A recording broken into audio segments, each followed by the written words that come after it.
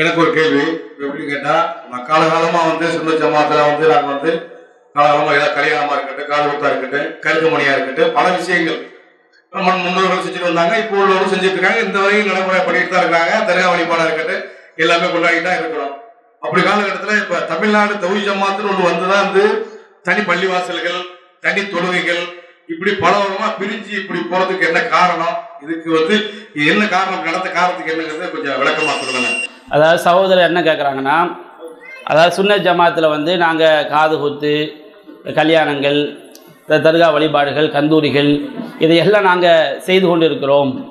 தௌஹீத் ஜமாத் என்று தனித்தனி பள்ளிகள் இந்த மாதிரி, அதாவது மக்களுடைய பொதுவான பார்வையில் என்னது இது சமூக பிரிவினைகள், குழப்பங்கள் எல்லாம் உண்டாக்குறதுக்கு என்ன காரணம் அப்படின்னு செய்கிறாங்க கேட்குறாங்க. பொதுவாக இஸ்லாத்தில் உள்ள ஒரு அடிப்படையை நாம் விளங்கி கொள்ள வேண்டும்.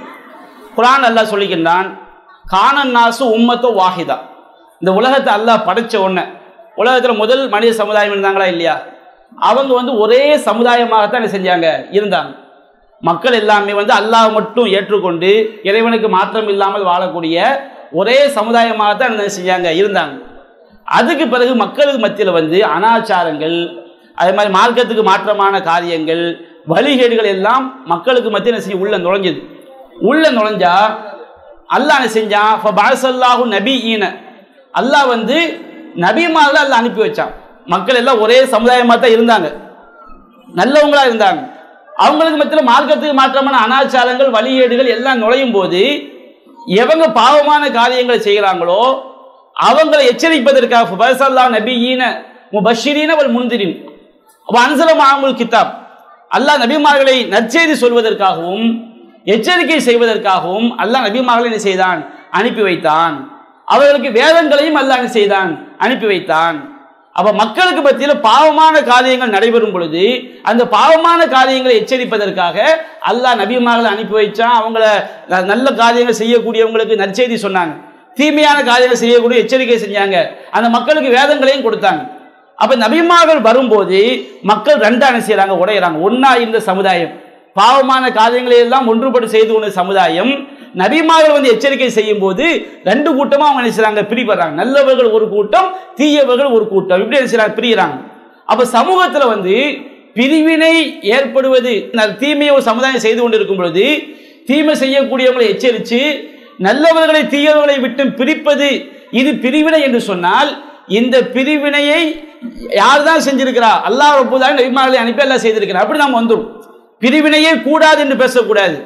மார்க்கம் தடுத்த பிரிவினை கூடாது, மார்க்கம் அனுமதித்த பிரிவினை நமக்கு என்ன செய்யும், அவசியம். நூஹ் நபி காலத்தில் மக்கள் எல்லாம் என்ன செஞ்சாங்க, ஒரே சமுதாயமா இருந்தாங்க. பாவமான காரியத்தில் நூஹ் நபி அல்லாஹ் அனுப்பும் போது குறைவான மக்கள் என்ன செஞ்சாங்க, ஈமான் கொண்டு அவங்க தனியா பிரிஞ்சாங்க.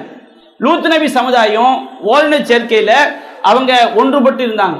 லூத் நபி சொல்லும் போது நல்லவர்கள் ஒரு கூட்டமாக என்ன செய்யறாங்க, பிரிகிறாங்க, கம்மியா தான் இருந்தாங்க. இப்படி ஒவ்வொரு சமுதாயம், நபிகள் நாயகம் ஸல்லல்லாஹு அலைஹி வஸல்லம் அவங்க மக்கா வாசிகள் பாவமான காரியங்களை ஒன்னாத்தான் இருந்தாங்க. நபிகள் நாயகம் ஸல்லல்லாஹு அலைஹி வஸல்லம் ஓரிரை கொள்கையை எடுத்து சொல்லும் போது இஸ்லாத்தை ஏற்றுக்கொண்ட சஹாபாக்கள் தனியா என்ன செய்யறாங்க, பிரிகிறாங்க.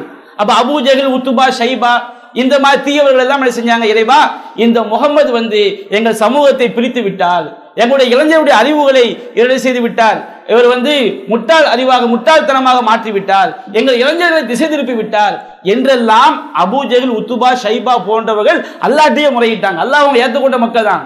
ஆனால் சிலை வழிபாட்டில் பாவமான காரியங்களை மூழ்கி இருந்தாங்க. அது தவறு நபிகள் பிரச்சாரம் செய்யும் போது, அவங்க பத்ரு போர் நடக்கும்போது அபூ ஜஹல் என்ன செய்யறான், அல்லாஹ்விடையே சொல்றான், இறைவா இன்னைக்கு நீ என்ன செஞ்சது, நாங்க யாரு சத்தியத்தில் இருக்கிறாங்களோ அவங்களுக்கு உதவி செய்ய அல்லாஹ் என்ன செஞ்சான், அபூ ஜஹல் துவா செஞ்சான். அப்ப அந்த அளவுக்கு பாவமான காரியங்கள் அவங்க மூழ்கி இருந்தாங்க, அல்லாஹ்வை நம்பிக்கை கொண்டு இருந்தாங்க. நபிகள் நாயகம் ஸல்லல்லாஹு அலைஹி சத்தியத்தை சொல்லும் போது அதை சமூக பிரிவினையாக நபிகள் நாயகம் காலத்தில் இருந்த சமுதாயத்தில் உள்ள பெரியவர்கள் அப்படி சொன்னார்கள். இப்படி ஒவ்வொரு சமுதாயம், இப்ராஹிம் நபியை விட்டு அல்லாஹ் சொல்லி காட்டான். குர்ஆன்ல அல்லாஹ் சொல்றான், லகத் கானலக்கும் உஸ்வத்துன் ஹஸனத்துன் ஃபி இப்ராஹீம வல்லதீன மாஹு, இப்ராஹிம் நபியிடமும் அவர்களோடு இருந்த மக்களிடமும் உங்களுக்கு அழகிய முன்மாதிரி இருக்கிறது. இப்ராஹிம் நபிட்டையும் அவங்களோட இருந்த ஈமான்தாரிகள்ட்ட உங்களுக்கு அழகிய முன்மாதிரி இருக்கிறது. இது காலூலி கௌமிஹிம் இன்னா புரஆஉ மின்கும், அவங்க சமுதாயத்தை நோக்கி சொன்னார்கள், நாங்கள் உங்களை விட்டும் விலகி கொண்டோம்.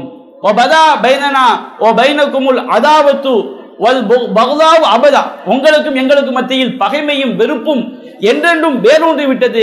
ஹத்தா தூய்மினு பில்லாஹி வஹ்தா, நீங்க அல்லாஹ் ஒருவனை மட்டும் நம்பிக்கை கொள்கின்றவரை. அப்ப இப்ராஹிம் நபி வந்து தன் சமுதாயத்தை சொல்லி காட்டாங்க, நாங்க உங்களை விட்டு விலகிக்கிட்டோம், நீங்க எதையெல்லாம் அல்லாஹ் வேண்டி எதையெல்லாம் வணங்குகிறீர்களோ அவற்றை விட்டு விலகிக் கொண்டோம், நீங்க ஏகத்துவ குழு ஏற்றுக்கொள்கின்றவரை உங்களுக்கும் எங்களுக்கும் மத்தியில பகைமையும் வெறுப்பும் வேரூன்றி இருக்கும் சொன்னாங்க. இதையெல்லாம் எதுக்கு நான் சொல்லி காட்டினேன்? மக்கள் எல்லாம் பாவமான காரியங்களை செய்யும் போது அதை எச்சரிக்கை செய்ய வேண்டியது, அது பாவத்தை தடுக்க வேண்டியது ஒவ்வொரு முஸ்லிமின் மீதும் கடமை. அப்படி எச்சரிக்கை செய்யும்போது செஞ்சாங்க என்ன ஆகும்? பாவத்துல பிடிவாதமா இருக்கக்கூடியவங்க பிடிவாதமா இருப்பாங்க. அப்ப நம்ம அவர்களை விட்டு விலக வேண்டிய சூழ்நிலை ஏற்படும். இப்ப சுன்னத் ஜமாத் தௌஹீத் ஜமாத்துங்கிற வேறுபாட்டை விட்டுருங்க, குர்ஆன் சுன்னாவை எடுத்துக்கிறோம். தர்கா வழிபாடு நடக்குது, இப்ப நம்ம குர்ஆன்ல இருந்து சொல்றோம் இது அல்லாஹ்க்கு இணை வைக்கக்கூடிய காரியம், இறந்தவர்கள் என்ன செய்யக்கூடாது, பிரார்த்தனை செய்யக்கூடாது, துவாக்களுக்கு பதிலளிக்கக்கூடிய அல்லாஹ் ஒருவன் மட்டும்தான், மறைவான ஞானத்தை அறியக்கூடிய அல்லாஹ் ஒருவன் மட்டும்தான், அல்லாஹ் ஒருவனுக்கு மட்டும்தான் மனுஷன் அறுத்து படுகிறணும். தர்காக்களை கட்டுவதோ, தர்காக்களுக்கு மேல கட்டடம் கட்டுவதோ, கபறுகளை கட்டுவதோ, அதுக்கு விழா எடுப்பதோ மார்க்கம் தடுத்து இருக்குது. இது தெளிவா குர்ஆன்ல இருந்து ஆதாரம் காட்டுறோம், ஹதீஸ்கள்ல இருந்து ஆதாரம் காட்டுறோம், ஆதாரம் தெளிவா இருக்குது. இப்ப நம்ம இப்படி சொன்ன பிறகும் இல்ல யாரெல்லாம் தர்கா கந்தூரி எடுக்கக்கூடாதுன்னு சொல்றாங்களோ, யாரெல்லாம் கந்தூரிக்கு காசு தரலையோ அவங்க நாங்க ஊரை விட்டு நீக்குவோம், உங்க மேல நாங்க நடவடிக்கை எடுப்போம், உங்களுக்கு கல்யாணத்தை நாங்க என்ன செய்ய மாட்டோம், தஃப்தர் தர மாட்டோம் அப்படின்னு சொல்லும் போது இதுல வந்து நல்ல குர்ஆன் சுன்னா அடிப்படையில் எடுத்து சொல்லக்கூடிய மக்கள் தனித்தனி ஒற்றுமைங்கிற பேர்ல மொத்தமாக தான் வச்சுக்கிடுங்க, இந்த பாவத்தை ஒருவரும் செய்ய முடியாது, அழிக்க முடியாது, அவங்களும் பாவத்தை செய்யக்கூடிய மக்களை ஆக வேண்டிய சூழல் ஏற்படும். நபியா சொல்றாங்களா இல்லையா, ஒரு ஓநாய் வந்து எந்த ஆட்டை கவிக்கிட்டு போகும், தனித்து நிற்கக்கூடிய ஆட்டை தான் ஓநாய் கவிக்கொண்டு சொல்லும். இது எல்லாத்துக்குள்ள விஷயம்தான். நீங்க வந்து நல்லதை எதுவும் சொல்லி வச்சுக்கிடுங்க, நல்லதை சொல்லக்கூடிய மக்கள் நீங்க ஒரு வலிமையை ஆக்குனா தான் நீங்க வந்து உங்க அந்த நல்ல காரியத்தை செய்ய முடியும், அதை எதிர்க்கக்கூடியவங்கள்ட்ட உங்களை தற்காத்துக் கொள்ளவும் முடியும். அப்போ குர்ஆன் சுன்னாவுக்கு மாற்றமா இந்த மாதிரி காரியங்கள் நடக்கும் நம்ம எடுத்து சொல்றோம். மாறிட்டு வச்சுக்கிறீங்க, எல்லாரும் ஒற்றுமை ஆகிட்டு போறோம், இல்லைன்னு போது பேசிக்கா தானே வரதட்சணை கூட இஸ்லாம் சொல்லுது. வரதட்சணை ஆத்துனிசா சதுகாத்தின்னு நிகழ, பெண்களுக்கு மகர் கொடுத்து திருமணம் செய்யுங்க அல்லாஹ் சொல்லி காட்டுறான்.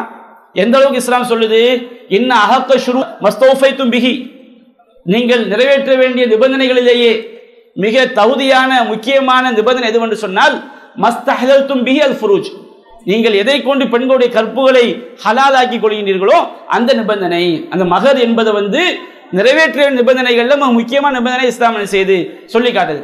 வாத்தைத்தும் இஹ்தா குன்ன கின்தாரன், பெண்கள்ல இஹ்தா குன்ன கின்தாரன், பெண்களுக்கு வந்து ஒரு பொற்குவியை நீங்கள் கொடுத்தாலும் அவங்களை பிரிய வேண்டிய நிலை ஏற்பட்டால் ஃபலா தஅஹுது மின்ஹு ஷையா, அதில் எதை நீங்க செய்ய திரும்ப பெற்றுக் கொள்ளாதீர்கள். இஸ்லாம் குர்ஆன்ல ஏராளமான வசனங்கள்ல மகர சொல்லி காட்டுது. ரொம்ப ரொம்ப ரொம்ப வறுமையில உள்ள மாப்பிள்ளையா இருந்தா கூட, ஒரு சஹாபிக்கு வந்து எதுவுமே இல்லை, ஒரு இரும்பு மோதிரமா இருக்கான்னு கேட்குறாங்க, அதுவும் இல்லை, ஏதாவது பார்ப்பா இரும்பு மோதிரம் கூட இல்லை, அப்போ எனக்கு அல்லாஹ்வின் தூதரே வேட்டியை ரெண்டா கிழிச்சு நான் மகரா கொடுக்குறேங்கிறார். நீ வேட்டியை ரெண்டா கிழிச்சா அது உனக்கும் உடுத்த முடியாது, அந்த பெண்ணுக்கும் அந்த துணி பயன்படாது. அப்ப நீ என்ன செய்ய, உனக்கு என்னென்ன குர்ஆன் வசனங்களை நீ மனப்பாடம் செய்திருக்கின்றாய், நான் இந்தந்த அத்தியாயங்களை மனப்பாடம் செய்திருக்கின்றேன், அதை நீ அந்த பெண்ணுக்கு கற்றுக் கொடுக்க வேண்டும். இந்த அளவுக்கு ஒண்ணுமில்லாத மாப்பிள்ளைக்கு கூட நீ குர்ஆன் அத்தியாயங்களை கற்றுக் கொடுப்பதை மகராக்கிய மார்க்கம் இஸ்லாம். அந்த வரதட்சணையை வந்து அடித்து ஒழித்த மார்க்கம் இஸ்லாம். இன்னைக்கு பாருங்க, மறைமுகமா நேரடியா சமூகத்தில் எவ்வளவு வரதட்சணை கொடுமை தலைவிரித்து அடைகிறது. இதற்கு அடிப்படையாக இருப்பது எது? ஜமாத் நிர்வாகங்கள் தானே, வேற என்ன வகை நமக்கு இருக்கிறது? மார்க்கத்தில் வந்து ஜனாசா தொழுகை இருக்குது, ஜனாசாக்கு வந்து யார் தொழ வைப்பு தகுதி படைத்தவர், ஒரு பள்ளிவாசல் 5 நேர தொழுகை நடக்குன்னு வச்சுக்கிடுங்க, அந்த பள்ளிவாசல் இமாமா நியமிக்கப்பட்டவர் அதற்கு தகுதியானவர். ஜனாசா தொழுகைக்கு இறந்தவருக்கு தொழுகை நடத்துவ தகுதி யாருக்கு இருக்குது? குர்ஆன் அல்லாஹ் சொல்லி காட்டுகின்றான், உதுல் அர்ஹாமி பாதுஹும் ஔதாபி பாதின், இரத்த பந்தங்கள் ஒருவர் மற்றவரை விட மிகவும் உரிமை படைத்தவர்கள் எல்லா விஷயத்திலையும். இந்த வசனம் வந்து ஒரு கோணத்துக்காக இறக்கப்பட்டாலும் குர்ஆனுடைய வசனம் என்பது அந்த பொதுவான வார்த்தை என்ன கருத்தை தருகிறதோ அதை அனைத்தையும் எடுத்துக்கொள்ளும், மார்க்கத்தில் தடை இல்லாவிட்டால்.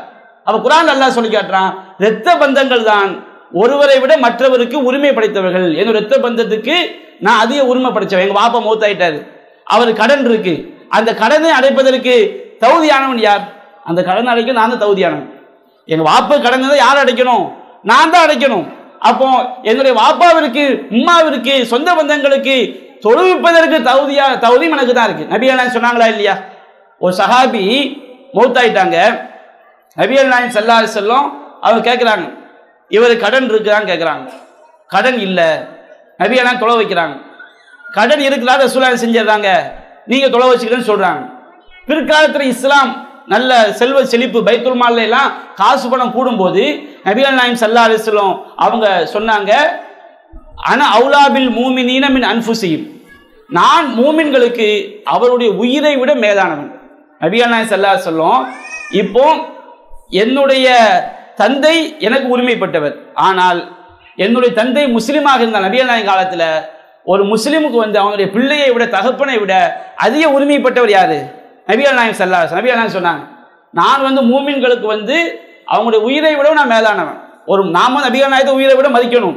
நபிகள் நாயகம் என்ன செய்யறாங்க, நம்மளுக்கு முக்கியத்துவம் தர்றாங்க. யாராவது கடனோட மூத்தாயிட்டாங்கன்னா அவன் புள்ள அடைக்க வேண்டிய அவசியம் கிடையாது, நான் என்ன செஞ்சுக்கிறேன், அடைச்சிக்கிறேன். ரசூலா தான் என்ன செய்வான், தொலை வைப்பாங்க. ரசூலா உயிரோடு இருக்கும் பொழுது நபிகள் நாயகம் தான் தொலை வைத்தார்கள். என்ன காரணம்?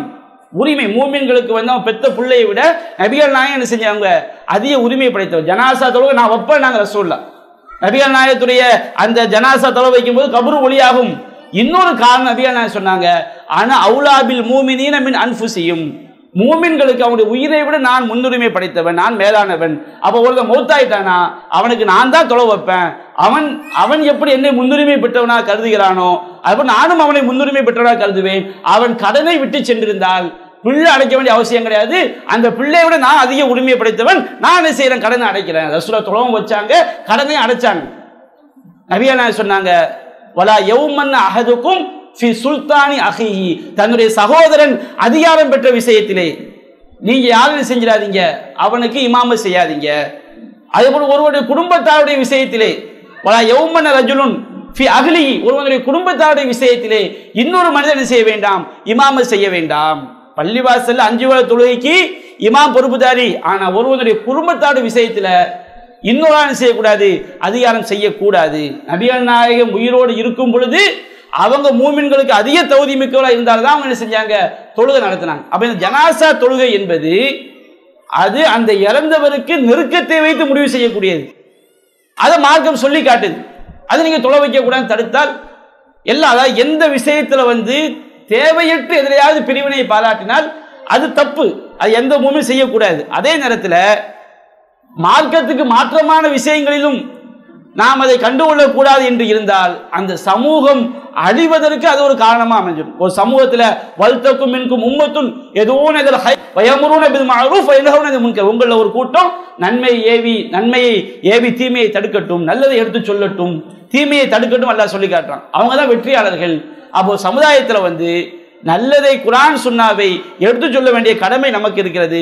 அதை எடுத்து சொல்லும் போது அதை வந்து கெட்டவர்கள் நல்லவர்கள் என்று பிரிவினை ஏற்படும் பொழுது அல்லது நாங்கள் தீயதில் தான் இருப்போம் என்று சொல்லும் போது நல்லதை உறக்க சொல்ல வேண்டிய அவசியம் இருக்குது. பள்ளிவாசல் எதுக்கு?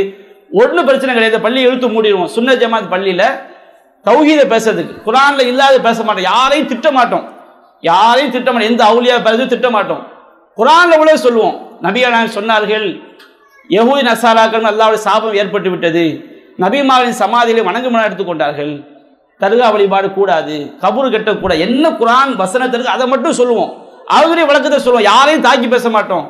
என்ன குர்ஆன் ஹதீஸ் சொல்லுது அதை மட்டும் பேசுவோம். இதுக்கு பள்ளிவாசலில் அனுமதி தரட்டும். மார்க்கத்துக்கு மாற்றமாக இணை வைப்பு காரியங்களை வந்து நாங்கள் குர்ஆன் சுன்னாவில் எது ஷிர்க்குன்னு சொல்லப்பட்டுக்கோ அவற்றை நாங்கள் என்ன செய்ய விலகிக் கொள்ளும் அப்படி சொல்லட்டும். நமக்கு மத்தியில் என்ன செஞ்சு தாராளமாக ஒற்றுமை. குர்ஆன் எல்லாரும் ஏற்றிருக்கிறோம். குர்ஆனை வந்து தௌஹீத் ஜமாத்துக்கு மட்டுமா குர்ஆன்?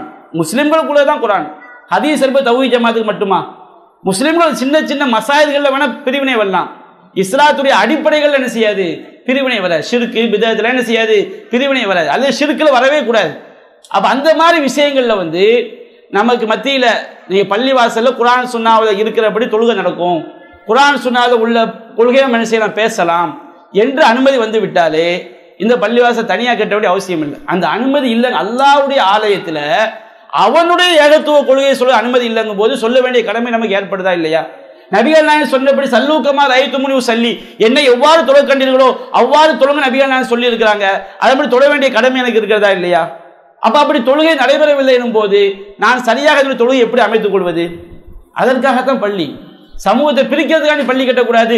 சத்தியத்தை நிலைநாட்டுவதற்காக பள்ளி கட்டலாம். சத்தியத்தை சொல்லும் போது பிரிவினை ஏற்படும் என்றால் அது நபிமாவுடைய சுன்னத் என்பதை நாம் என்ன செய்ய வேண்டும், விளங்கிக் கொள்ள வேண்டும். இதுதான். அதனால சுன்னத் ஜமாத் தௌஹீத் ஜமாத்துங்கிற பார்வை அல்ல.